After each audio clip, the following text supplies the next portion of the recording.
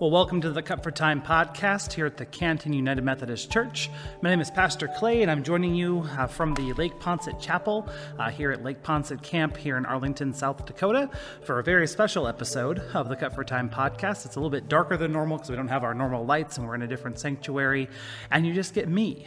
Eric is off this week on a very needed and very deserved vacation with his family, and I am up here at Lake Poinsett deaning a camp with a bunch of middle schoolers and then elementary school camp is going on as well as 2 sessions of grandparents and me. So there truly are camps for people of all ages, just by the way, shameless plug for our camping system.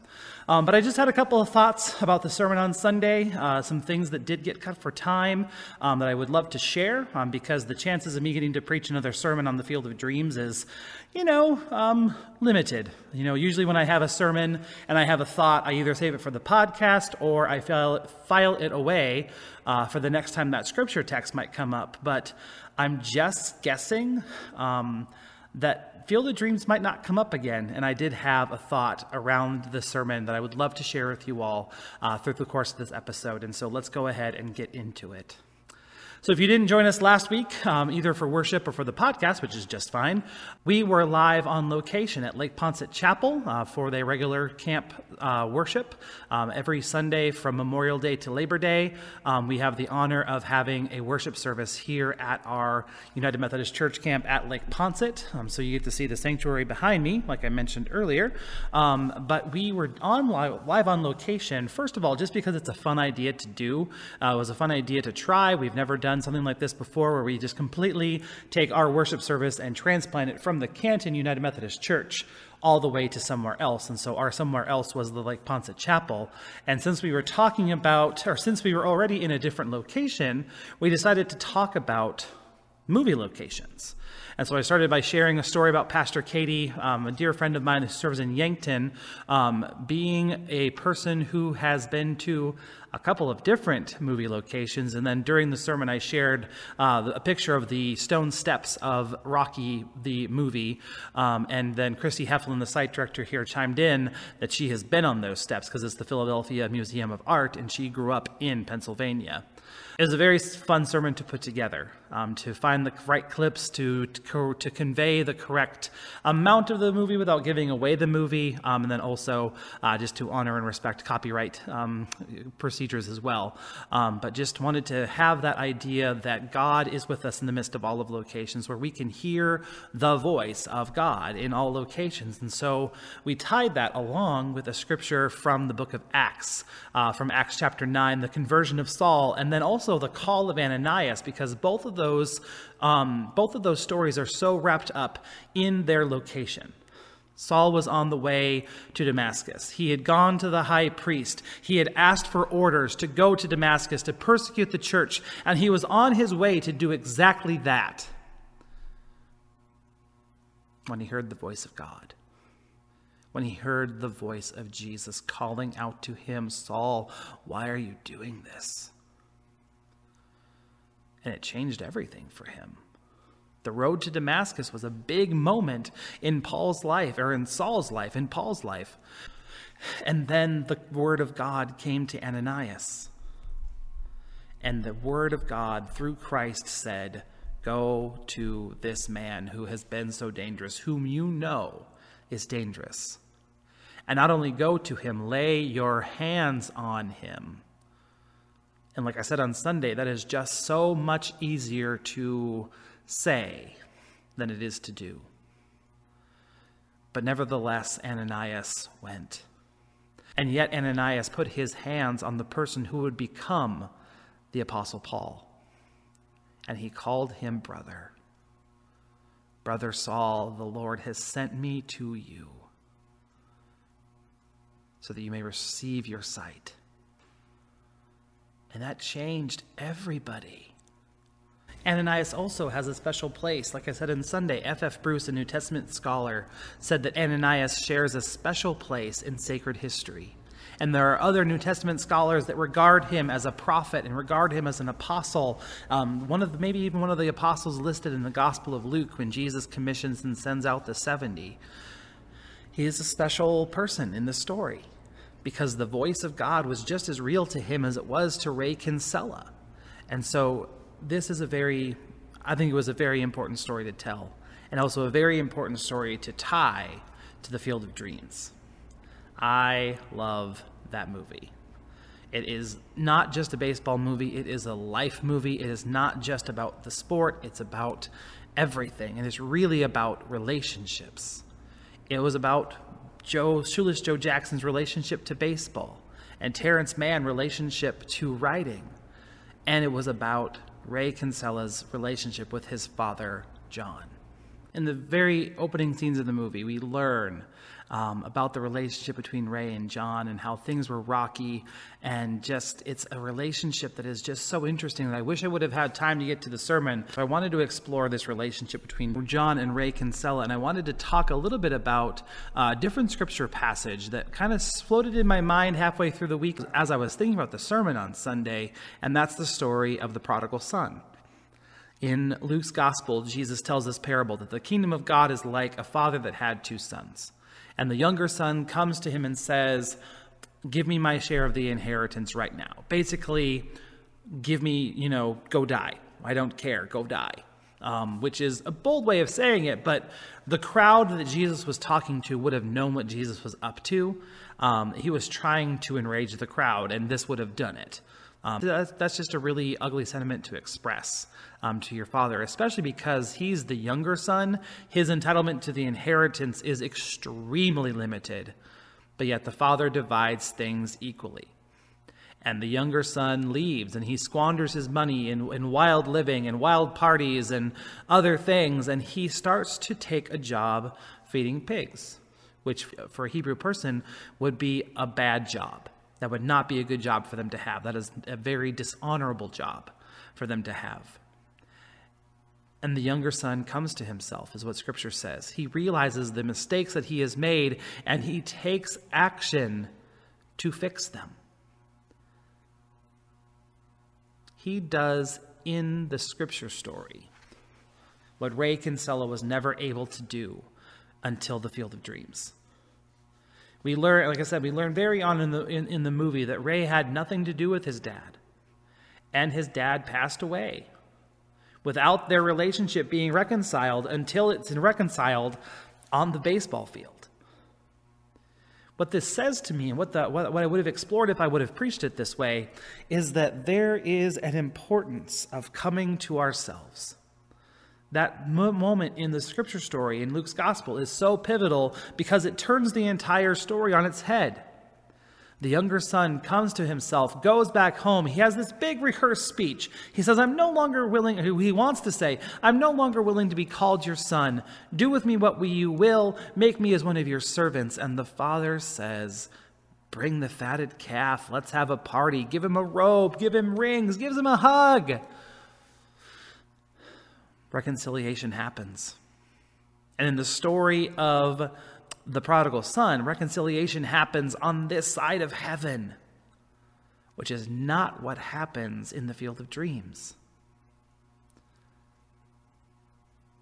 So tying this to location, and tying this to my friend Pastor Katie, and then my friend Christy had been to all these movie locations, is why wait? Why wait? If we wait, we might wait until it's too late. We might wait too long. So why wait? Ray Kinsella waited too long to reconcile his relationship with his father while they were on earth together. It wasn't until Ray built it and his father came, just like the voice said, that they were able to reconcile and patch things up over a catch. The end of the movie has this scene where Ray Kinsella introduces his father John to his wife and to his daughter, and they do enjoy a catch together in a way that Ray wouldn't. How much different would that story have been if Ray and John would have patched things up earlier? How different would the story have been? How different would Ray Kinsella's life have been had they patched things up?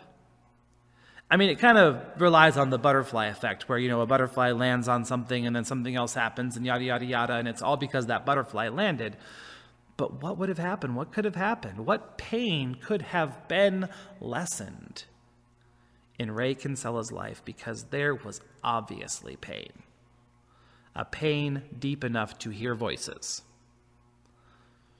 And I know it's a movie, but it still speaks to our relationships. It still speaks to our lives. It still speaks to, we think and we plan for some day down the line. But sometimes we're being called to do things now. Why wait? Is there a relationship in your life that is strained? And I understand that sometimes reconciliation just cannot happen. That is a thing of our lives. But if reconciliation is possible, why wait? If there is hurt that needs to be named, why wait? If there is hurt that needs to be forgiven, why wait? Don't wait too long. Because not all of us get a voice like Ray Kinsella. Like, I cannot talk about a time where I have audibly heard the voice of God. I felt nudges and I've felt pulled and I've felt called and I've responded. But I cannot tell you a time where I have audibly heard a voice. Not everybody gets to be Ray Kinsella, which is very unfortunate. If there's something that you've been dreaming about doing, why wait? I got to tell you that preaching at Lake Poncet Chapel was a little bit of a dream of mine for quite some time, and I finally got the chance to do it on Sunday because we decided not to wait, because we decided to do something different with church. To let church mean something more than just gathering in our specific building at our specific time. We got to bless an entire community with our praise band's awesome music and my preaching. I think it's fun to hear the word of God in different ways, in different places. What's God calling you to do? And why are you waiting? Don't wait too long. Don't be Ray Kinsella. He's not the hero. The voice is the hero. The voice and the supporting cast and the ghost baseball players, they're the hero. Ray got to be the mediator of that. But he's not the hero. He's not the example to follow. So that's just a couple thoughts I had about the sermon on Sunday and just a different direction I could have gone, but I really appreciate the way that the sermon came together. That is absolutely by the inspiration of the Holy Spirit and a work of prayer and just a holy time. And just, again, thank you to those that did come up to worship. Thanks to those that joined us over Facebook Live. We did have a pretty good following on Facebook Live on Sunday. But next Sunday we'll be back at the Canton United Methodist Church for our regular worship service at 10 o'clock. Praise Band will be leading worship on Sunday, which will be really exciting. And then we're also going to be wrapping up this sermon series by talking about a movie that has a very interesting cast of characters and where a main character emerges at the very end. We're going to be talking about Sing. It is a movie musical where a koala bear named Buster Moon creates a fake American Idol type thing to help save his theater. It ends up actually crumbling at his feet. I'm going to be focusing on a character in that movie called Mina, who is an elephant with a beautiful voice, but yet she knows that she has a beautiful voice, but she doesn't have the confidence to live as if she has a beautiful voice. Everyone around her affirms her. Her grandfather is just dying to hear her sing. Her family is all over her all the time that she can sing, but she won't do it until the very end, where she decides that she can live in the reality of live in the truth of what everyone keeps saying. Here's what I know. Here's what I know, especially because of what I'm doing here at camp with this bunch of middle schoolers. God has made us and has called us good. And not just good, but very good. We are made in the image of God. We are claimed and loved by our Creator. Jesus died for our sins so that we can experience the free gift of grace made known in Him. But so many of us live as if we don't believe that to be true. So many of us live as if we have to earn God's love in some way, and that's been done on the cross. So on Sunday, we're going to be digging into the reality of who we are, to the truth of our lives.